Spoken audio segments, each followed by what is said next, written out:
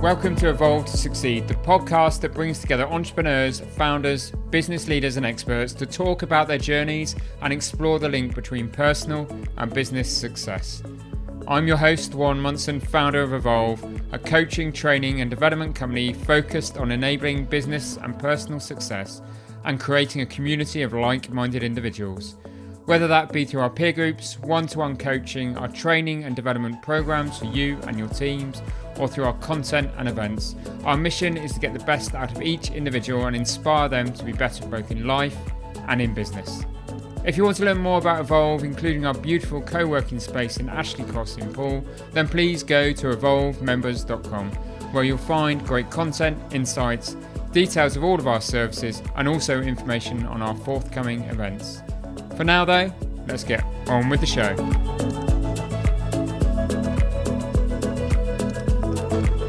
Welcome to this week's episode. Today we hear from Jermyn, CEO and co-founder of Woodstock Legal Services. One of Carly's specialities is dispute resolution, and I was keen to get her opinion and advice on this topic, as well as get her knowledge and experience around building a career in the legal and professional services, but then taking that knowledge and starting her own business and the impact that has had on her and her family. Carly is also a strong advocate of empowering women in business, and I wanted to get her thoughts on the challenges she's faced as a woman in her sector and what she's doing to empower others within and outside of the firm to do great things. It's a wide-ranging conversation, and we do cover such things as AI, the metaverse, and how the legal sector may change in the years ahead. So please do enjoy the episode. Welcome, Carly, to the Evolve to Succeed podcast. Thanks for having me. It's great to have you on the podcast. I think during the course of this conversation, we're going to talk about your own professional and entrepreneurial journey. We're going to talk about your expertise in terms of resolving disputes and how some of our listeners can take that into disputes or everyday life that they may have. Yeah. And we're definitely going to talk about the legal sector and how you're looking to change what happens within the legal sector now and in the future. Okay. So lots of exciting topics to cover, but I suppose we should start with you. And I'll have to ask, what inspired you to pursue a law as a profession? Oh, it's really interesting. I think for me, I think there's a who in there as well. And this wasn't necessarily law. But I grew up in, my mum was a single parent. And back then in the 90s, showing my age now, she had a really challenging career. She was a director in the NHS, which then, as a single parent with 3 teenage kids, and young children as well, she was still doing it. It was really quite challenging, long hours, stressful job, and juggling that as a single parent back then. I look back and a lot of my friends, thinking about it, the mothers didn't even work or were working part-time.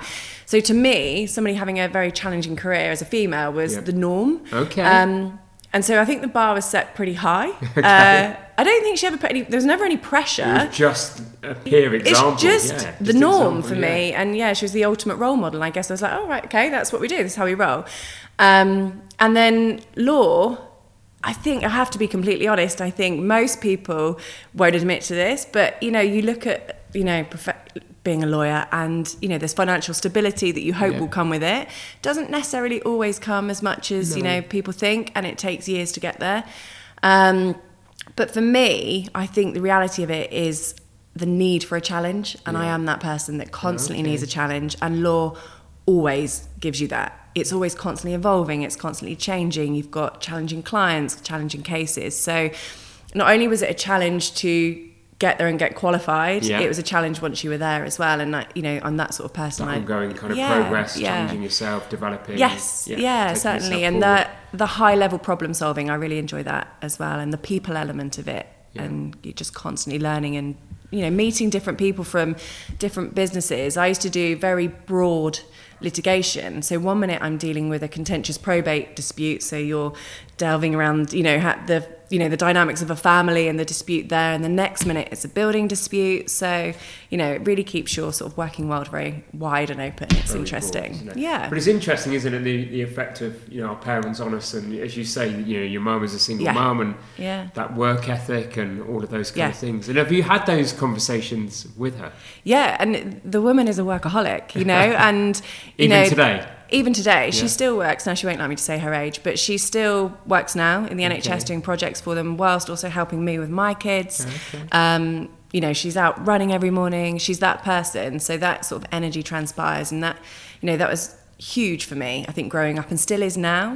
And I think the other person that always deserves a mention, who's complete opposite end of the spectrum, is my dad. And we grew up with lots of businesses. You know, as a child, we had donut shops, restaurants, arcades, pool and snooker clubs in the 80s. Barber shops. I used to work in all of them from quite a young age, and and loved it. Learned how to cut hair, and he's quite, he's an interesting character, slightly eccentric, so it wouldn't be uncommon for him just to disappear and leave me running a barbershop at, a very young age. And then you think, where's he gone? And I just have to crack on and get on with it. But I loved it, and I loved, really understanding how the business worked, and, what we were charging, our customers and all of that. And I think, the two together, my need for challenge and going down the route of law has sort of helped me get to where I've got to where I am now, I guess. Dad's influence is that entrepreneurial spirit and that energy to go and do something for yourself. Yeah, and just having a go and trying it. Definitely. And it's interesting also what you say, in that initial response around, I suppose nearly, and I probably was the same, I had a great childhood, but left school at 15, just about turned 16 with some GCSEs. I needed to be independent, so I kind of went into the professions because I wanted to be a photographer, and I couldn't do that at that point. But I went into the accountancy profession because I saw it as a route to create security and stability. Definitely. Yeah, and I think a lot of people do, don't they? But it does take a long time to get there, doesn't it? Yeah, it really does. That route to training, it costs a lot of money, and it's tough. I didn't actually do a law degree. I did criminology and psychology. I think I wanted to go and work in the prison service, and I'm now glad that I deviated from that plan, and chose law, and I had to do a law conversion. So yeah, it's tough to get there, and it does take time, and it's a challenging profession for young people to make their way. It takes a long time to get there. Definitely. Well worth it in the end. Yeah. But what made you then decide, because you'd worked for some very large firms, at what point did you go, okay, I'm going to start my own law firm? Yeah, I think I always had a little bit of frustration, a little bit of a bug in me. I was always the one that was like, why are we not doing this? And from quite, a young age in a firm, quite junior, and saying, why are we not looking at this area of service? Why are we not looking at this area of litigation for repeat business? And I used to find it a touch frustrating that your ideas weren't being listened to as much as you'd want them to be.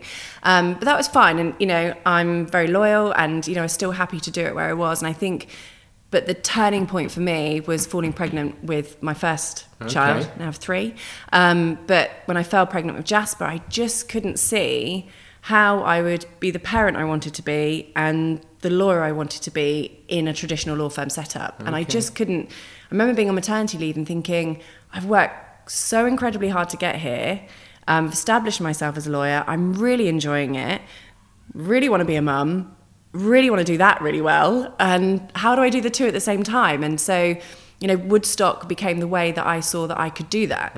And, along with another colleague who was in a very similar position, Tamsin Ledger, we sat down and were like, let's just go for it. And had, the confidence to go, right, we can make this work. Wow. And was that after the first child? Yeah. Wow. Yeah. And I, so on maternity leave, thought, I just can't see how I can go back and make that work. And, I had ideas that I wanted to run with as well. And I thought, do you know what? Just run with them for me, and see how it pans out. So was there any moment of fear and trepidation, or because of life and circumstance and wanting to get that balance in life, was it quite a confident move to do your own thing? I think it was a confident move, and there were so many people saying, you're nuts, you've worked really hard, you've got a good job there, why would you not just go back, you can make it work. But no, I think, it was really important to me that I managed to do both together, and I just couldn't see how I would do that. I felt like I'd need to sacrifice one of them. And I really believed that Woodstock would enable me to do both. And, it has. I was going to say, when you look back now, has it enabled you to do that? Or have you had that balance that you wanted? It's incredibly hard. Yeah. You never get it right. There's times when I think, I'm absolutely nailed it this week. I've managed to, this week actually, school disco, I managed to do that this week. There's contracts at work that we've got over the line. And you know, you look at it, you think, I've even managed to find time to train. You think, I've actually managed it this week. And, you know, there are times when you think, God, I'm dropping balls left, right and centre. But I think being self-employed, whilst you're constantly working, because you're constantly thinking about the business, shut off, does it? No. I do have more control, and it goes through peaks and troughs over how I spend my time. And at the end of the day, I created this business, and I have to remain focused on making this business work for me and the rest of my team. But good on you if you can do that. I think something in the early years kind of lost my way a bit. I think you got to the point maybe 10 years in where you just started to believe your own, in my case, my own hype a little bit, and I forgot that I actually started it. To have some kind of independence, to do things my way, to spend some time with Michaela and the girls and all of those kind of things. So and good on you. Yeah, and it is hard. It's never perfect, and it is hard. But you just got to keep pulling yourself back to the reason why you started it, haven't you? Yeah. And do you know what? I think as a woman, sometimes that's easier in a way, harder but easier, which sounds like a massive contradiction. But I think you're expected to prioritise the children probably a bit more than men still are. Okay. So actually that gives you that discipline to pull it back to the reason why you did it. Yeah. But again, that's still... The world expects a bit more. Yeah, so therefore, I think, so there's a bit more leeway there. But that, you know, it is incredibly difficult. And I think, you know, whilst we've made a lot of progress for women juggling work and children, there's still huge progress, huge changes we need to make. Yeah. And interestingly, I suppose, that leads me on to a thought of, you've got male, female lawyers within Woodstock, but do you offer a different kind of maternity package as a result of your experiences and what you wanted to create? Yeah, I think, the consultancy model is something that, when I started and I was self-employed, I could see how that gave you real flexibility and real autonomy. And we took on our first consultant who actually wasn't a working parent. It was somebody who was closer to, and you hate me saying this, but towards the end of his career, in theory, still a fantastic lawyer, but wanted that flexibility and still to, work around, not to retire and, do a hard stop and have that more flexibility. And then since then, it seemed to be that we were attracting female lawyers because consultancy really works. So, instead of having that hard stop when you go off and have your baby and then back into the thick of it, it allows women to be able to sort of gradually get back into work around children, juggle children, start to fit in childcare as their business grows. And, I talk about their business because they are essentially growing their little bit of business within Woodstock. And I think that works incredibly well. So that's why I think the consultancy model is, really perhaps key we should for women. Probably explain, and for my benefit as well, actually, why Woodstock is different as a legal firm then. Yeah. So what makes it different in the way in which you're structured? Yeah, so the consultancy model, and it's and what we're trying to achieve with the consultancy model is really we provide a law firm's highly regulated, and beyond belief. It's nuts, isn't it? I mean, that's an accountant saying that. I think it's next level for us. It's crazy when you look at it, and it just keeps getting more and more. But, myself and the internal team at Woodstock, the operations, we take that headache away and make sure that, can't take it away completely. They're still solicitors. They've got their obligations. But we provide a framework that, all of the compliance is dealt with, all of the administrative support, all of the accounts, the marketing, all of that is dealt with, which allows you as a self-employed consultant to then choose what work you do, obviously within your area of specialism, you'd like to think, what clients you work for, you set your own hours, you set your own financial goals instead of having targets, which you have in a traditional law firm. And it really gives people genuine autonomy and flexibility. And some of them come with all of their own clients. Others come with none at all, and we'll work with them to generate their own client base. And then, others is a bit of a mix. But it works incredibly well. And, other professions and industries have been doing it for a very long time. Barristers have been doing it for a very long time. And it's almost mind-blowing that it's taken so long for solicitors to have the bravery to do it. And you are talking about a group that are quite often fairly risk-adverse. So, over the years, it has been challenging to convince people that you are the person with the skills and the experience. Your clients buy you. Clients they buy people. Yes, the brand is important. But people generally, use a solicitor because they like and trust that particular solicitor and know what they're talking about. So once people have that confidence and know that, if they're good, clients will come with them. And, they can take real control over their work. And it's once you've instilled that confidence and got rid of some of the fear that I think does come from, the traditional law firm setup, it's fantastic. And it's really exciting to watch lawyers really flourish. And in one example, I think one area where they really fly is conveyancing, residential property, and I had one of them say to me, Carly, it's just so lovely to be able to do my job properly, because in a traditional law firm, and I get it, I run my own business, the volume they need to do the work in is incredibly high, and that's incredibly stressful. And actually it means that then they don't feel they're able to give each case the time, care and attention they'd like to, whereas they're saying to me, actually I can go that extra mile for my client, I'm ahead of the game, I'm not firefighting, and it's a much more enjoyable way to work. Clients love it because a solicitor's responsive, you can get hold of them, and they can go that extra mile. I had one the other day saying, going to meet a client now, I'm going to a house, and I said I pick up some shopping on the way. And you're like, that's lovely, and they've got the freedom to do that. If you did that in a traditional law firm, they'd be like, what do you mean you're doing the client shopping? You can't just go and do her shopping. So I think it's a really exciting development for the legal profession. I think it's brilliant for client service.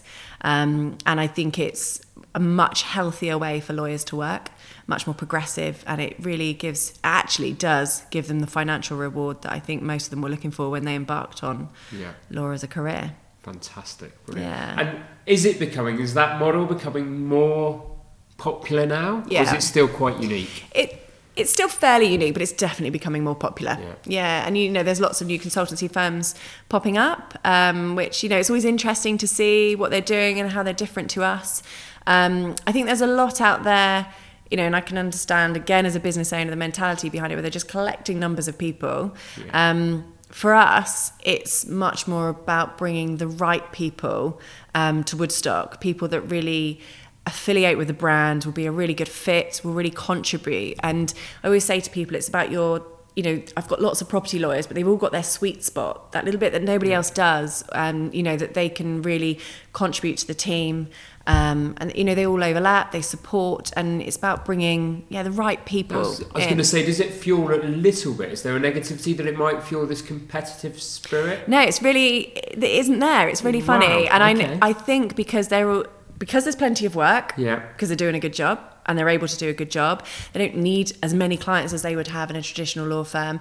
And quite often they'll say to me, oh no, give that one to Roger, that's definitely more his bag.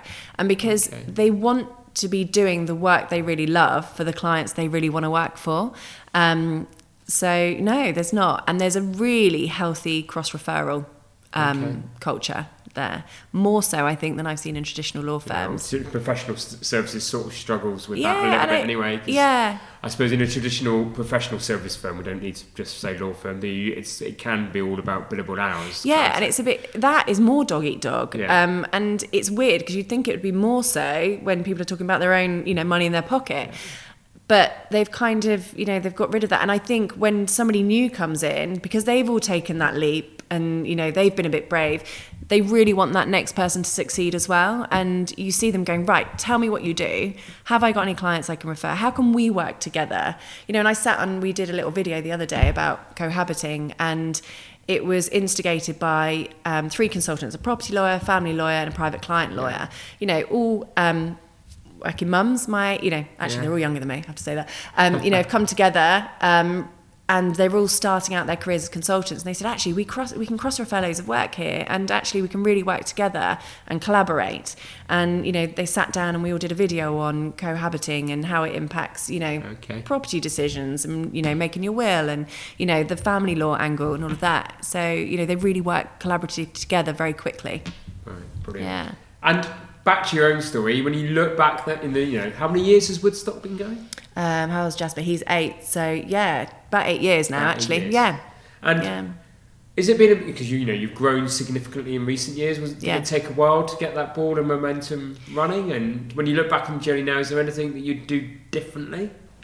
No, I'm that sort of person. I'd never change anything. I'm always regret the things you don't do, not the things you do. Yeah, you just learn from it, don't you? And I think, I've learned huge amounts. And there's times when it seems to be growing really, really quickly, and then you think, oh, we've not progressed so much lately. What's our next step? And I've just brought in 4 new directors. Okay, exciting. Yeah, which is, and it's been, that's been fantastic, because that really helps us sort of go to the next stage of what we really want to achieve with Woodstock. And for me, I'm a lawyer. Yes, I love running a business, but you know what it's like when you start a business. I was doing the accounts, which when you've got to do SRA compliant accounts, yeah, exactly. And it's and the marketing and all of the business development, the compliance. And for me, it's the exciting thing, is to be able to bring on the people to replace me and do a better job, than I've been doing, which is always the plan. And do you still get time to be a lawyer, or do you spend most of your time running the business now? I do keep my, dip my toe in the water and keep my hand in, really. I work very closely with the team, but I don't do much day-to-day legal work, which I think has been one of the reasons why Woodstock's grown and has been as successful as it is. And I think it's incredibly difficult to do the both. And you see, and I do think in traditional law firms that tends to happen a lot. Yeah. And it's really hard. You've got 2 completely different hats on.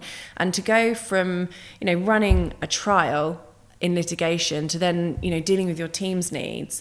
And I got to the point when I think I'm not doing either as well as I should be. Yeah. So actually, I think it's better that I focus on this. And actually, it's what I enjoy, I think, a bit more. Yeah, it gives me face and litigation gave me that buzz, but running a business gives me that buzz as well. So brilliant. Yeah, fantastic. We'll come on to talk about maybe what's next for Woodstock in due course, but it would be good to have a conversation around how people do and can resolve disputes. Yeah. Because that happens. Unfortunately, it's part of day-to-day business. Yeah, it is. It's kind of the world in which we live. So, that is an area of specialism for you. Yeah. Perhaps, we could discuss some of the techniques you've learned over the years that work best for you when you're trying to resolve conflict. Yeah, we have a little saying at Woodstock that came from me, and it's kill it with kindness. Okay. And I think particularly in litigation, but, you'd be surprised about how contentious property lawyers can get when they're, supposed to be working to the same objective. But, when you've got somebody on the other side, whether that's, a lawyer or a litigant in person, and they come at you at scale 10 aggression and conflict, actually, if you come down at level 3 and 4, it brings them down, and it's much easier to try and, achieve a resolution. And it keeps it calmer and much more enjoyable. Yeah. I've never been an aggressive lawyer. I don't think it's beneficial for, your client. And it's not enjoyable either. But there is a lot of aggressive lawyers out there. And then I think the other thing for me, I've always been very much a big picture lawyer. I don't think that came straight away, but quite early on, I've always tried to look at what the end goal is. Yeah, what's the client trying to achieve? Because actually, the issues in dispute are largely irrelevant. Yeah. It's the outcome, and I think if you focus too much on the issues in dispute, yes, you have to know them. Yes, you have to, have your evidence surrounding them. But if you focus on what's a good outcome for your client and what's probably a good outcome for the other side, that's how you can, reach a really good resolution. Brilliant. Kill it with kindness. I like that. It works. It works. Disputes, and everyday life and everyday. It does. Arguments. It works at home with the kids, and they come at you at a 10. Are you sure? It works. If you go in at a 10, it just gets worse. Yeah. It escalates quite quickly. Very quickly with 3 boys. Very quickly. Oh, 3 boys. Yeah, it's a lot. That's a handful, definitely. It is. And what have you learned about human nature then, doing what you've done in terms of dispute resolution over the years, in terms of how people react? Do I think one of the standout things for me, and I think this is, working with clients in litigation, but also working with lawyers.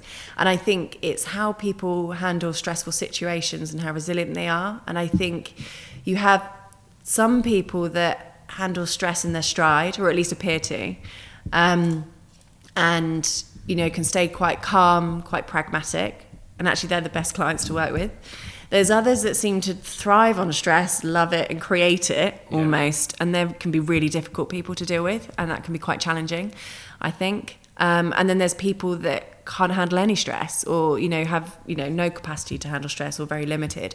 And, when you're dealing with those people in situation, particularly litigation, the objective is very different. And you might have a, blinding case that you'd love to run all the way to trial, but actually you're looking at a client and thinking, they don't want to take this to trial. I need to get a really early resolution, and their breaking point, their settlement point may be very different to the person who loves their day in court and loves the stress and is, will be in court many, many times over their lifetime. So I think that's really interesting, and I think you can pick that up quite quickly with people. So, Carly, it's interesting what you say there about that resilience piece and those that are resilient. And, from what I know of your story, and, it's coming through loud and clear during this course of this conversation, and some of the decisions you made, you're a resilient character yourself.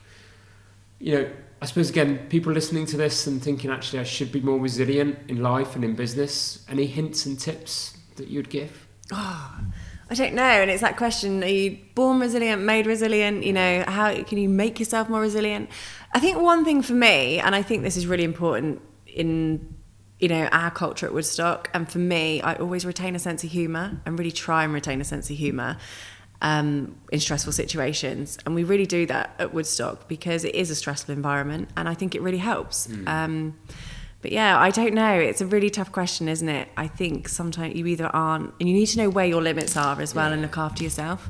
I sometimes do, as a resilient person, I do sometimes push myself too far. Yeah. I think, lots of us do, and it's recognising where that is. But I think it's just knowing it will be okay, and it nearly always is. And it's never as bad as you think it's going to be if you are worrying about something. Definitely. It's never as bad, and there's always, a good time coming. But I suppose that is a fair point, isn't it? And that's, it's how, I often say, I say it to others, but I say it to myself, Matt, be kind to yourself, be kind to yourself. Yeah.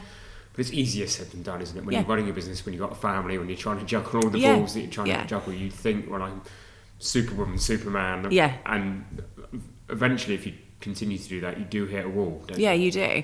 And I think, I remember, look back, there was one period where I did just, routinely, I think, call it my quarterly, this is too much. And I think those become much less because I've become better at knowing when I might have pushed myself too far.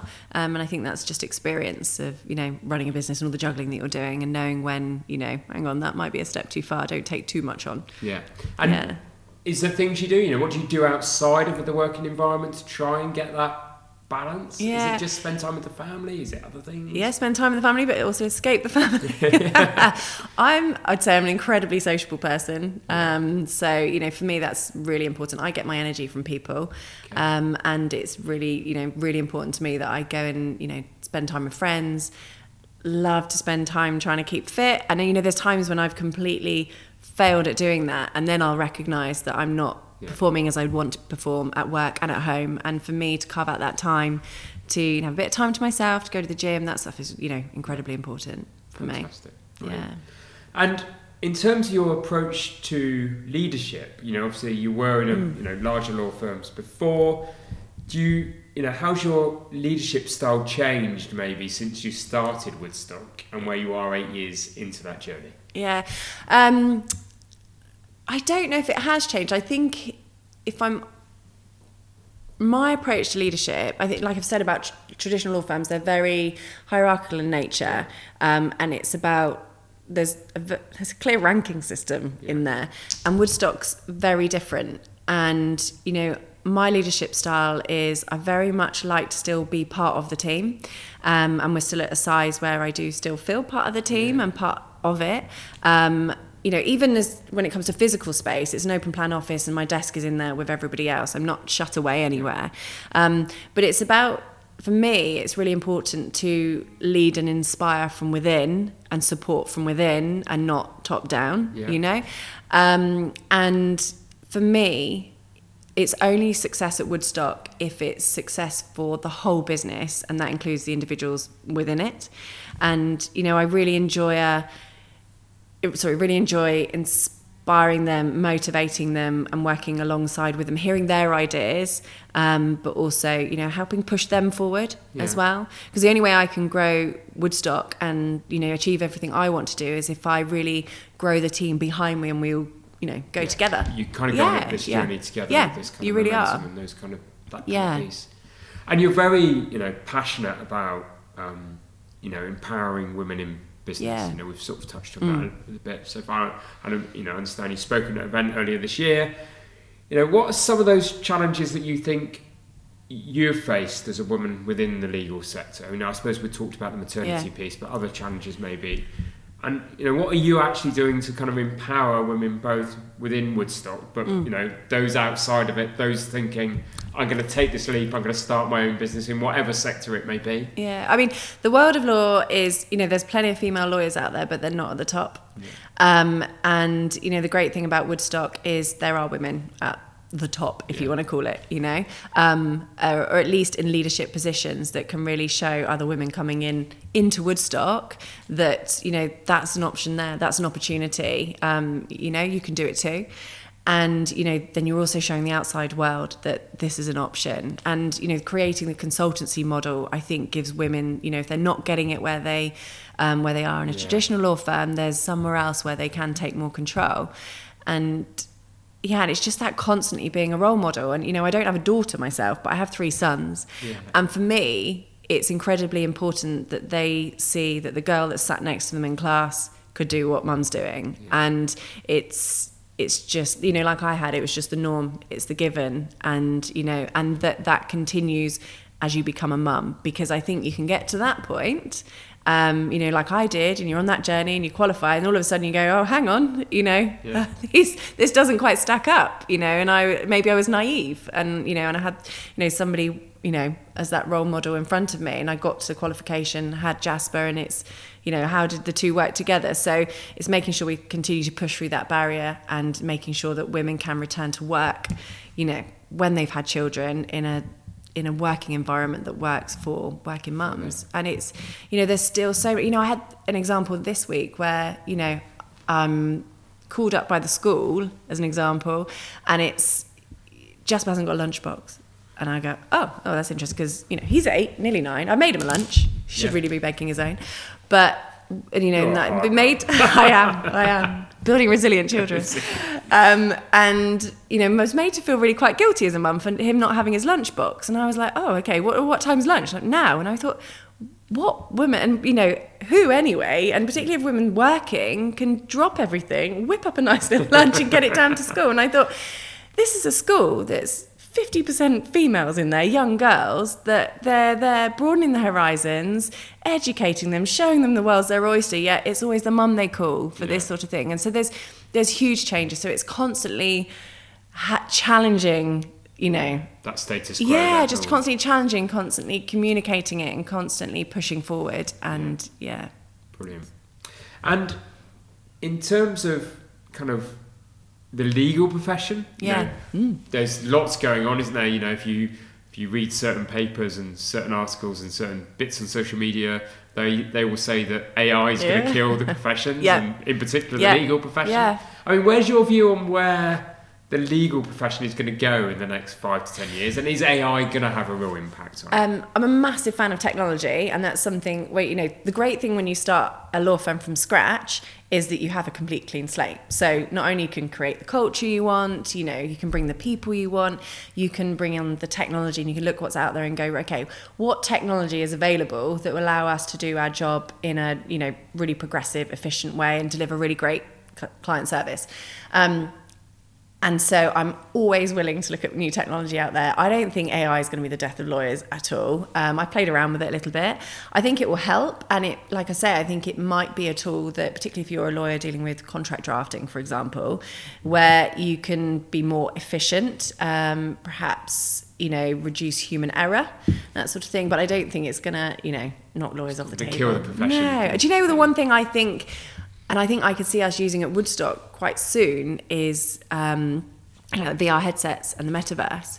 You know, we've always worked, we've done hybrid working, remote working before the pandemic. Yeah. So obviously it was very interesting to watch everybody, scramble around and do it. by heading down to Comic, grabbing laptops. But, we were always working that way. And I still love to get people in a room as much as I possibly can, because I think it's incredibly beneficial. But there are times when you logistically can't get everybody there. And actually, if you've got a room of 6 people, but there's a couple of people that aren't in the room, that makes them feel a little bit alienated. So I can really see how, you're all popping on your headset, that, people feel much more together, in a virtual sense. There's, you can't you can't beat being in a physical room together. Now, isn't it?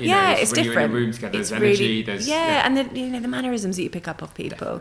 But, I think, I could see us doing that in the not too distant future. Brilliant. Fantastic. And so, heard it here first. The legal profession isn't dead. AI isn't going to change the world for you. I suppose it's just going to. It's for all. It's just going to perhaps make it more productive, isn't it, and more efficient, and more. And allow the human to do the thing that humans great at, which is the final bit of advice, the interaction, understanding the emotions, and all of those other things that we talked about before. So, if that's the case for law. And actually, I'll come back to something you said about, Woodstock was plus easy, and I'd say the same with Inspire, because I had a blank piece of paper. So when you start, you're the new kid on the block, aren't you? And you can do what you want, and you can challenge the norm. Are you finding it more difficult now that 8 years in and established with a kind of team around you that you can continue to challenge the norm? And do you think there is others that will start within the next year or two that will do things differently? I think you've always got the benefit that I think the legal profession are going to be the slowest ones. There is change coming with the industry, with the profession, but I do think it's slower, and I think because we did have a clean slate that gets you out the starting, it's easier, isn't it? It is. So you just haven't got to change anything. No, and as you grow, sometimes that does become harder. But I really think there's a real appetite with clients for law firms that are much more dynamic, much more of a human approach, lose the stuffy, and sometimes a little bit arrogant nature that comes with law firms and all that perception that we have. Little things. It's like the hourly rate, for example. And when we're mocked for it, we're openly mocked for it, yet we still do it. Clients hate it, yet we still keep trying to do it. And that was one great thing at Woodstock. I got rid of it, but that's one thing that's had to creep in a little bit, and I haven't managed to do away with it completely, because there are some areas of the business that still heavily rely on it because the courts do. But largely, for example, we're able to make that change really quickly, and it's I'm much more enjoyable to work on a pricing model that's based on on value rather than time. There's some interesting changes. There's lots of other people that are doing the same thing, and it's really exciting to see some new firms arriving and some firms that are just injecting a bit more personality into their brand as well. For me, that's really important. That's really interesting, because when I see the Woodstock brand out there, particularly on LinkedIn and social media, there is a lot of personality, and there's a lot more. Risk is the wrong word. I can't really find the right word at the moment. But you seem to be allowing your consultants, solicitors, to express themselves, be themselves. And it's still in a professional way, but show a lot more emotion in what they post. And I think it's probably only lawyers that thought we couldn't do that. Okay. I don't, and I think other people probably thought we were odd for not doing it. Whereas I think it was the norm for lawyers, not, like you say, to be a little bit more straight-laced and in a box and all of that. So I think it's really exciting, and I've got some wacko ones in there, and they're good fun, but they're brilliant lawyers. They're brilliant lawyers, and that's what it comes down to. You can have huge personality, and as long as you're a great lawyer, it doesn't matter, and actually that draws people to you. It draws the right kind of clients. It does, and they try to suit them because they want the personality. And horses for courses, isn't it? Exactly. It's providing something different. And is it something you instinctively let them go and do? Is it instructions given to be themselves? I'm just intrigued to see how you've got to that place. I think it's the model and the culture we've got that we naturally attract those types of people. Okay. And sometimes we even say we have to rehabilitate some of them when they've come from traditional law firms and get them to relax. And, some of the environment, I hate to be careful what I say, but some law firms, it's out there in the press, they can be some of the most toxic working environments that you can see, and it's sometimes people come a little bit shell-shocked almost, and you can really sort of get them to relax and be themselves and be much more individual, and as soon as they see other people doing it, they're like, this is great, I can actually just be me. Yeah. Definitely.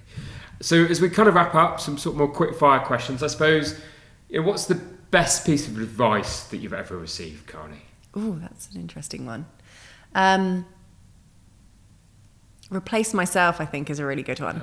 Okay. And, I will take a lot on as an individual, as, particularly in business, life, everything. I'm always the person who's got a plate that's very much full, spinning lots of plates. And what I think I've learned is to recruit the next person that I need to allow the business to grow much earlier than I think I need it. And, and actually that's been really rewarding and really enjoyable to bring on somebody who's much more organised and better at ops than me, accounts to come and do the accounts, all of that stuff. And I think that was the best advice I'd got, to do that earlier than I think thought I needed to. Brilliant. Fantastic. And you never look back when you do that, do you? No, you don't. You think, how was I doing it? How was I spending all those plates? Why did I do it before? But I suppose there's a little bit there, and maybe that comes with time, is that you need to understand what your strengths are as well. Absolutely, yeah. And sometimes, particularly when you start a business, you need to juggle with everything. Yeah, you do. There are things that are new to you, and you've got to go, where are my natural strengths? Yeah. And I'm always pleased I've done it. I'm pleased, I did have those years where I had to sit and do the accounts, because I know it and I understand it, and I now, have much more respect for the person now having to do it, because I was the one who was having to do it, and I'm just ever grateful that I now no longer have to do it. Same with the compliance stuff, I still have to be heavily involved, but somebody's taken that day to day for me, and I'm entirely, grateful for it. So I suppose, where's Carney going to be in 5 years' time? Yeah, exciting plans, I think, with Woodstock. We're hoping for some growth on the consultancy. I really believe in the model, and it's exciting. It's incredibly rewarding business to run. Still here, still with Woodstock, and still, growing it to its real full potential, and seeing some other lawyers, take that little leap. That little leap of faith. Yeah. Definitely. And so, final question, always on the podcast, is what's your definition of success? What makes you happy? What's your personal definition of success? I think that's what you just answered it. Success is happiness, isn't it? All round happiness. It's not one thing. It's about that balance and that overall happiness, and to look back and go, I'm proud of what I've achieved. I'm happy with what I've achieved, and I had a nice life. I'm happy. Enjoying myself. If people want to learn more about you, want to learn more about Woodstock, where can they go? Call me on LinkedIn, or have a look on our website, and drop us a line.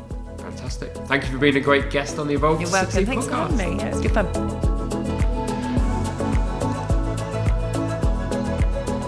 Thank you for listening to the Evolve to Succeed podcast. My hope with every episode is that you've learned something new or heard something that challenged your way of thinking and further motivated you on your path towards becoming a more knowledgeable, informed and inspired individual and business leader.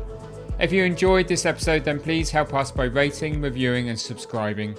We really value your feedback and would love to have you along for future episodes. And please don't forget to learn more about Evolve by going to evolvedmembers.com.